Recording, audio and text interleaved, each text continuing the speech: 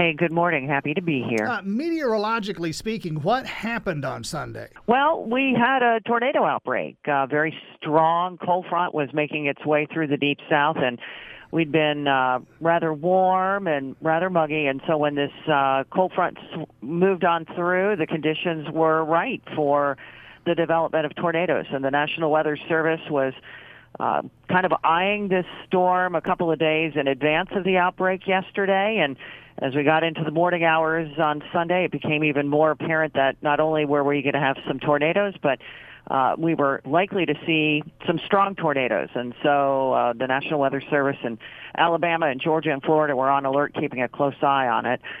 Those tornadoes started to spin up yesterday afternoon in Alabama and made their way across Georgia and Florida. And fortunately, now it's a whole lot quieter.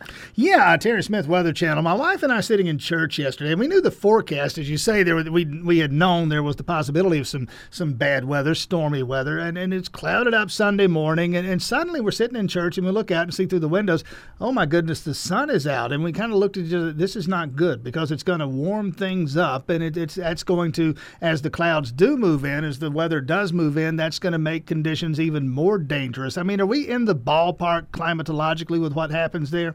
Right. You know, if you have a situation like yesterday where there's going to be a rapid change in the conditions from what you have currently to what you have now, and today just exemplifies that.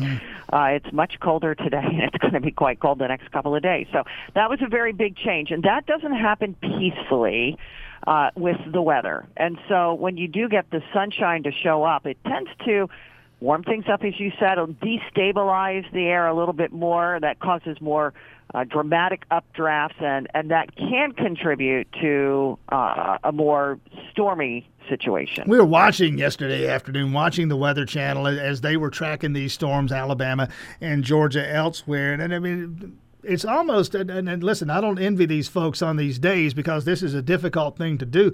A little bit like herding cats. I mean, you're watching one system pop up here, another system pop up there.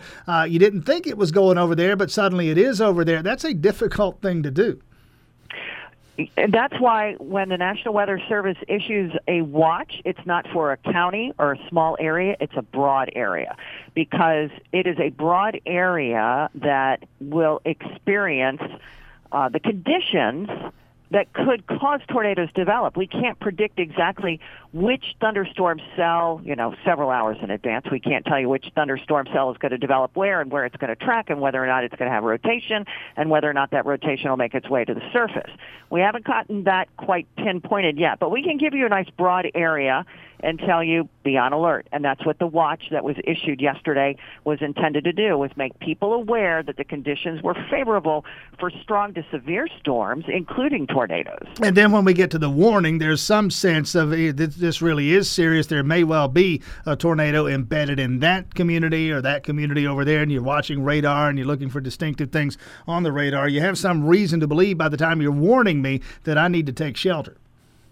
That's right, exactly. And those warnings are issued usually a short time in advance, 30 minutes, maybe an hour in advance. So you don't have a lot of notification, but if you were paying attention or if you had heard the forecast earlier in the day, you would know that that was coming. In terms of what's coming now, Terry Smith, Weather Channel, quickly, we're looking, I'm seeing the forecast now, we're talking 20s, upper or low 30s, upper 20s, mid-20s over the next few mornings. Is this it for winter, do we think? Well, I'm not going to say that it's it for winter. March is a big month of change, and we tend to swing both directions, really warm and really cold. It's certainly an extended period of cold weather, but it does look like things will be warming up more like March by the end of the week. All right, Terry Smith, Weather Channel, thanks so much for your time this morning. You bet.